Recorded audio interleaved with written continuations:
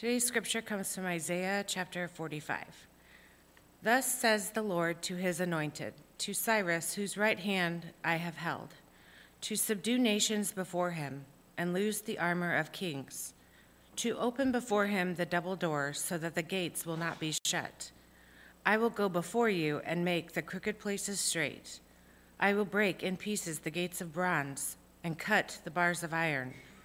I will give you the treasures of darkness and hidden riches of secret places, that you may know that I, the Lord, who call you by name, am the God of Israel.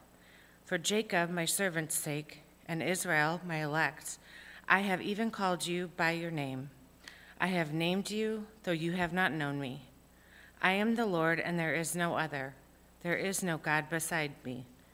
I will gird you, though you may not have known me, that they may know from the rising of the sun to its setting that there is none besides me. I am the Lord, and there is no other.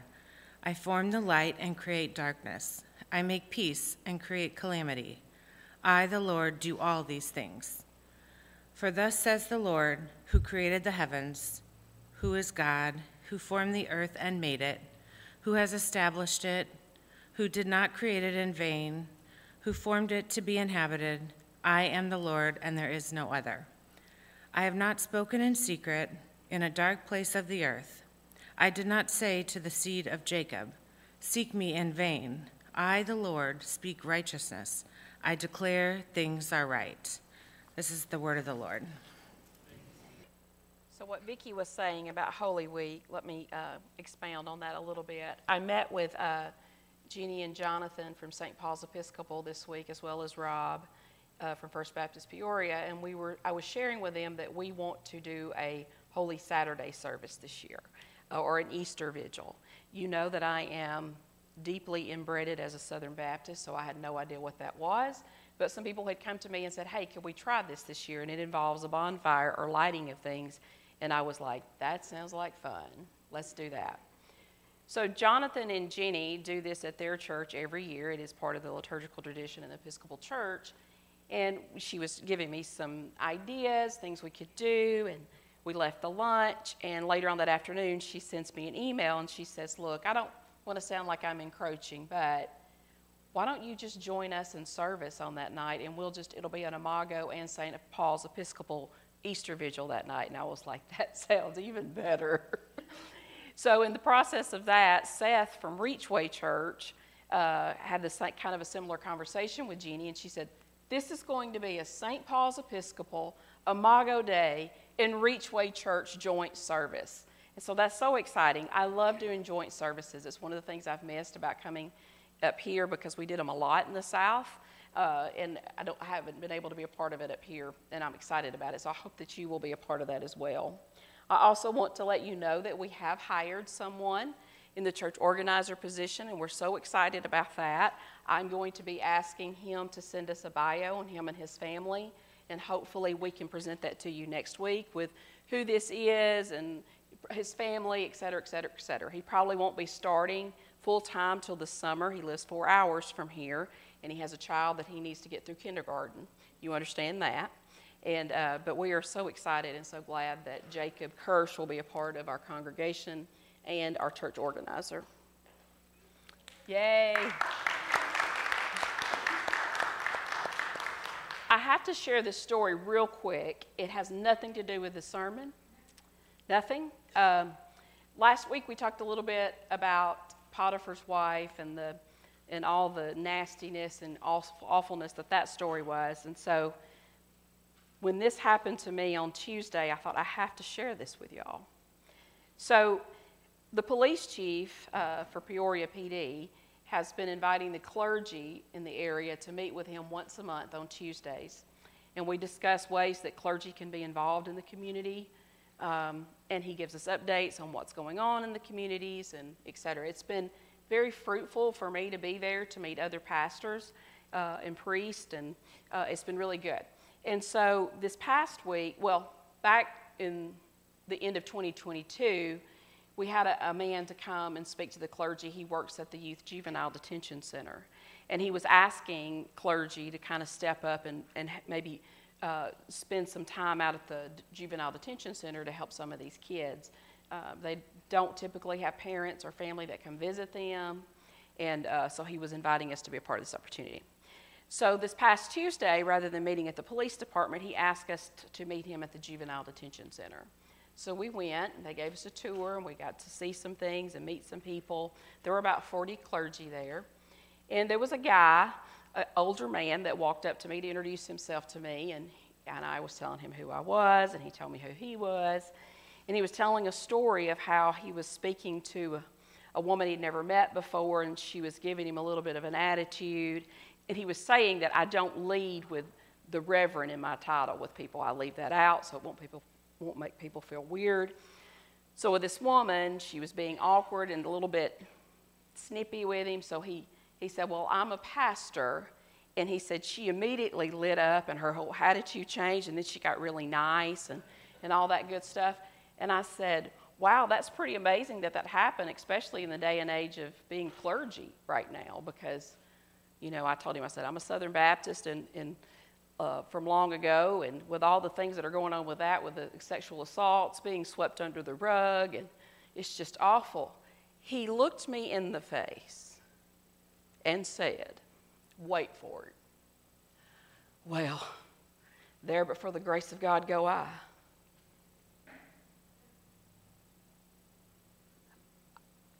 I was speechless. I said, I wanted to say, remind me to never be alone in a room with you. There's a lot wrong with that statement, right? And it has haunted me all week long. It's bothered me all week long that he thought that's what he should say.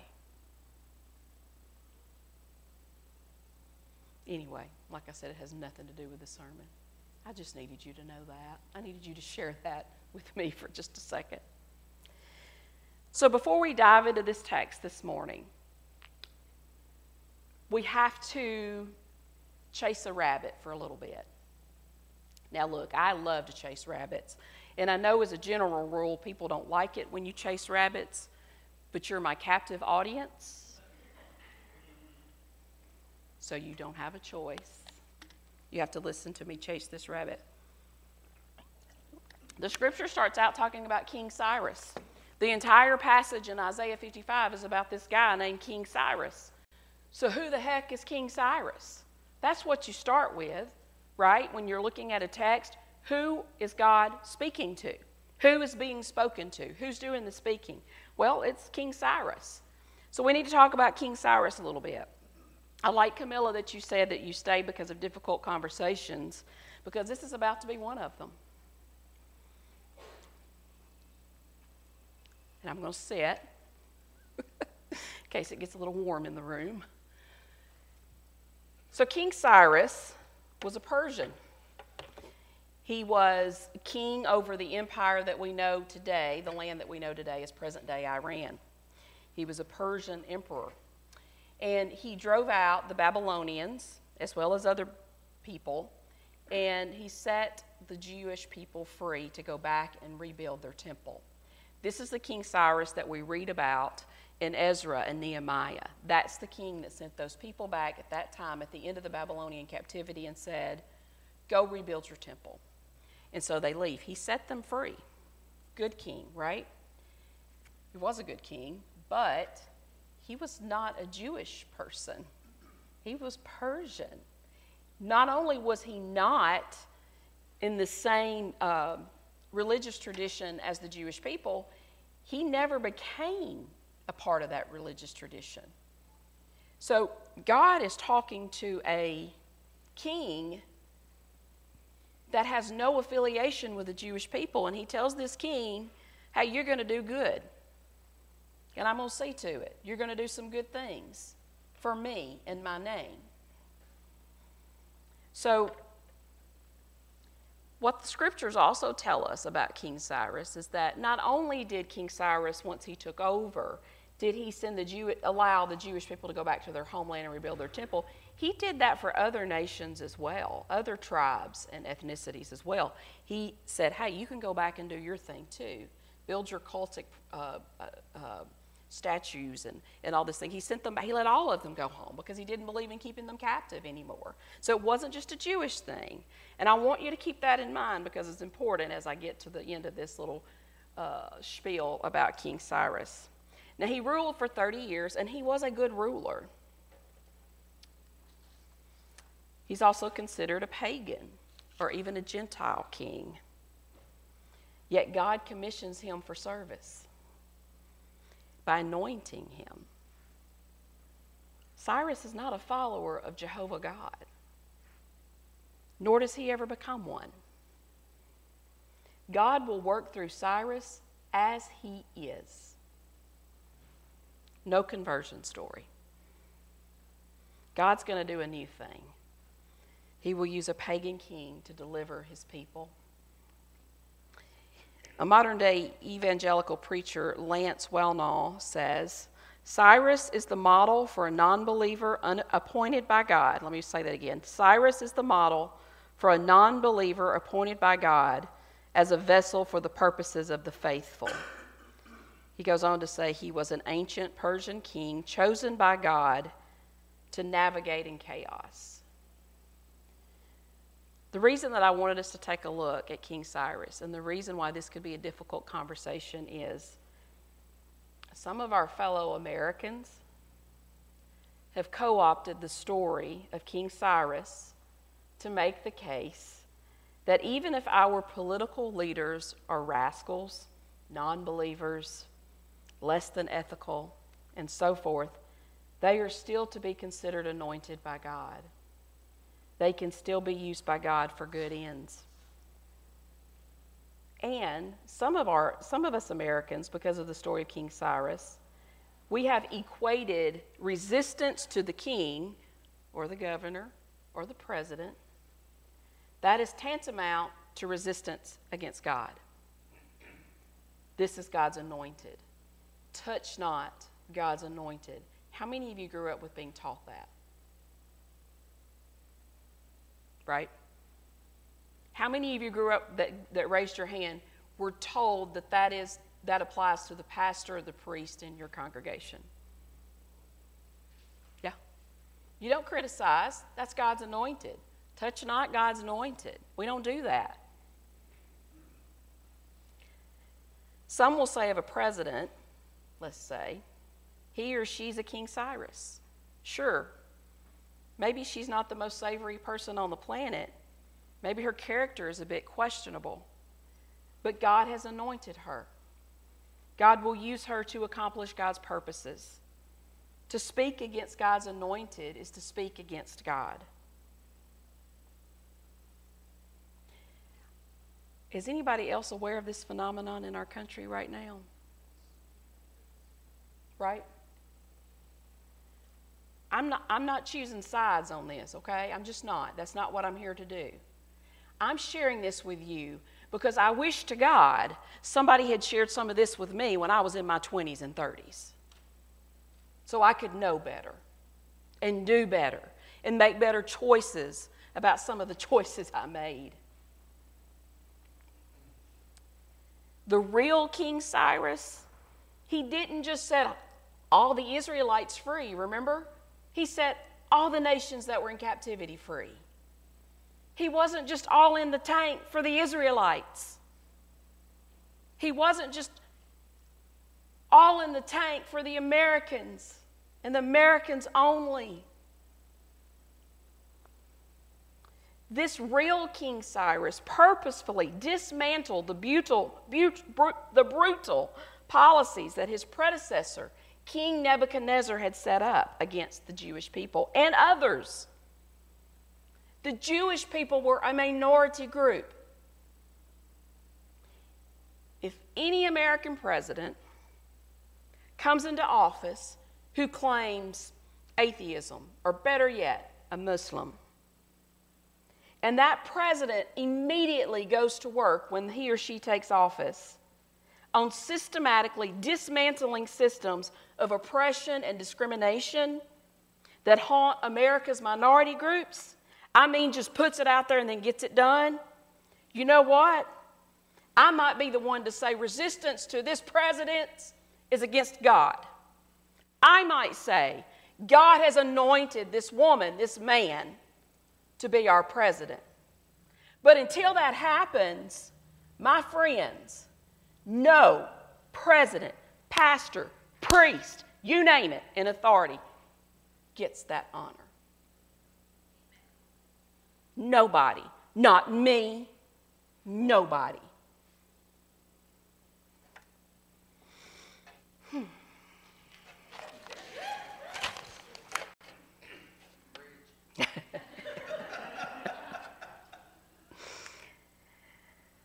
I had someone say to me a few months ago that they were not particularly crazy about it when I got political in the pulpit.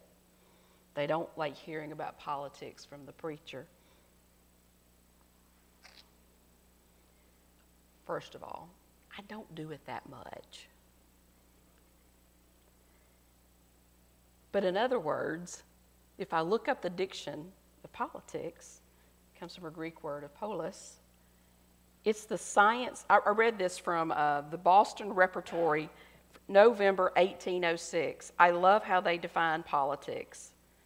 It's the science of good sense applied to public affairs, and as those are forever changing, what is wisdom today would be folly and perhaps ruin tomorrow. It cannot have fixed principles from which a wise man would never swerve, unless the inconstancy of man's view of interest and the capriciousness of the tempers could be fixed. What is it you tell me about the Constitution? That it's not a fixed document. Oh, of course. Yeah, no Constitution can be fixed. Society's changed. My husband's a political science professor, so I defer to him in these matters. Except for this definition, I really like it. You should use it. Politics is the science of good sense.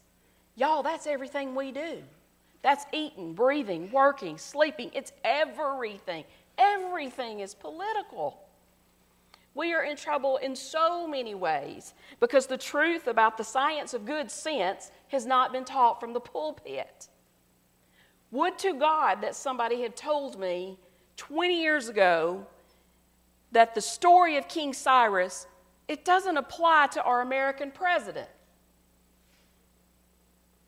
But I was never taught that.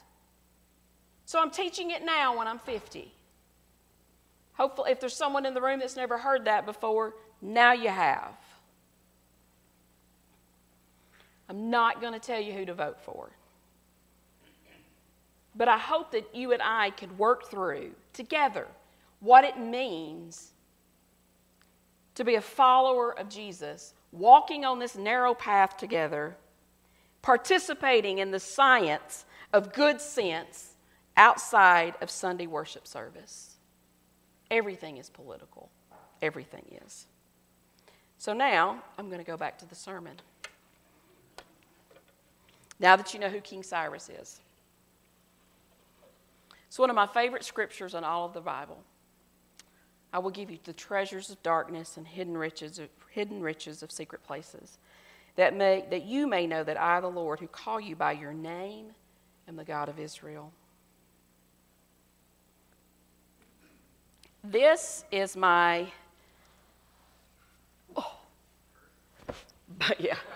this is my box of journals. I have one in here. It's coming all apart. This is from 1991. It's a Hello Kitty one. It had a little lock thing on it, that you could do, right? It's all about my boyfriend at the time, working, exams, blah, blah, blah. There are so many paths of darkness in those journals. Not only mine, but for people and friends that I have loved along the way. My children are in those journals. Begging God to come through, to heal, to mend, to love, to forgive. Begging God to show me how to heal, to mend, to love, to forgive. Begging God to put my broken pieces back together again. Begging God for a little hope, a little light, a little encouragement. begging God to pay our light bill, to help us buy groceries, to fix my marriage, to help me know what to say to one of my children who has been hurt, how to help them heal, mend, love, and forgive. I wrote down where God came through.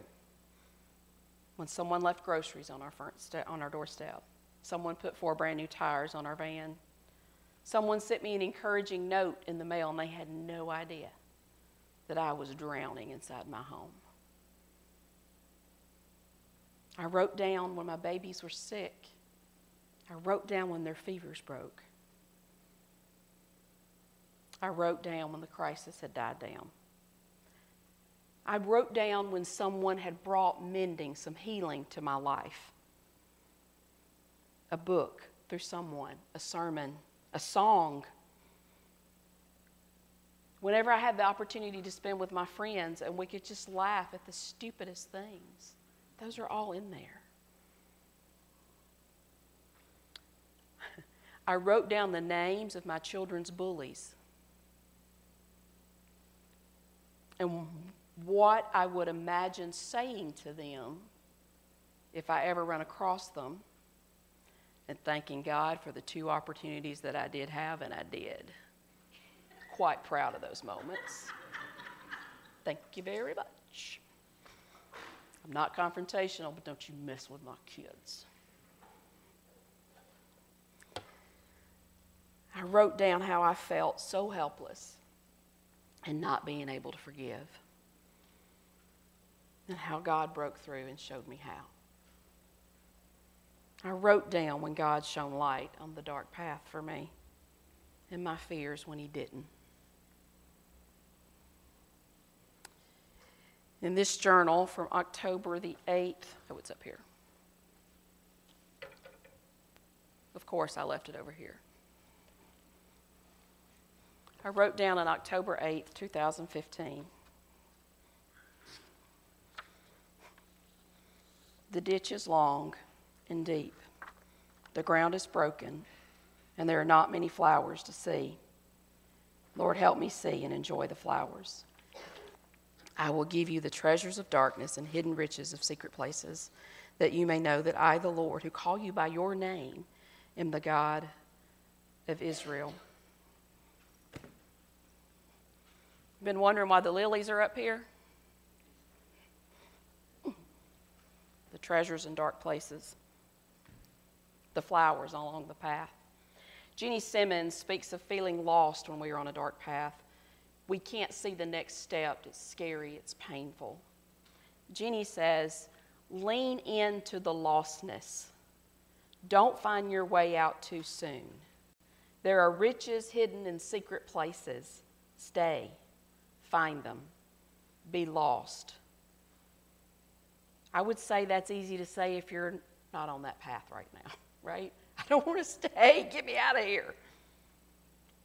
But it doesn't work like that. Sometimes that cup does not get passed from us.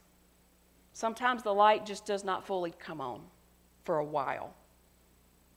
So if we're there and we're not getting out of it anytime soon, what if we leaned into that lostness for just a minute? What good does it curse God and die? What good does it do to become a bitter complainer and feel sorry for ourselves? Those things will feel good in the moment. I know, because I do them every time. But they don't make things automatically better. So while we're there, let's lean into that lostness.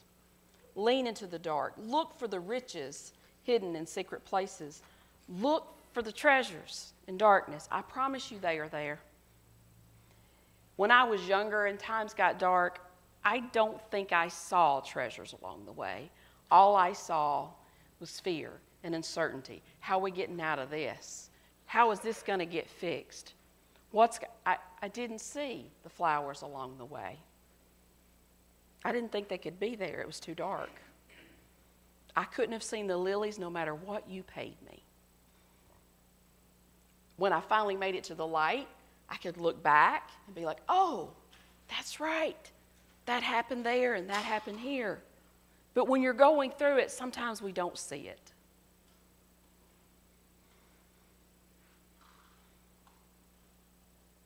think some experience in walking with God, as haphazard as I do most days, has taught me to look for the lilies along the way. Treasures in darkness. A hug at church.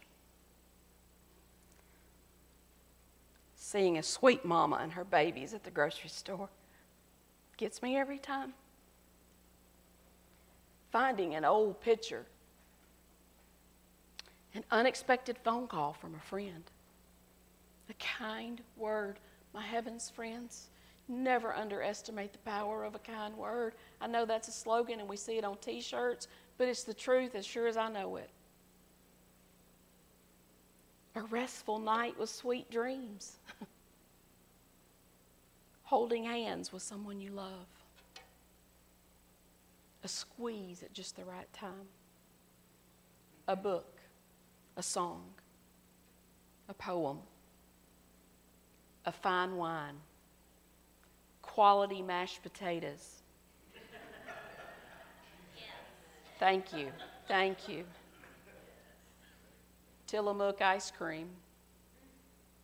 The best ice cream on the planet. You need to get some. A good hair day. Meeting an unsheltered person and connecting with them. Kneeling down to a child and asking them how they're doing and then listening to their answer. Having someone ask you how you're doing and then they listen to you. And they're not put out by all your bull hockey. Treasures, riches, lilies. They're there. Look for them.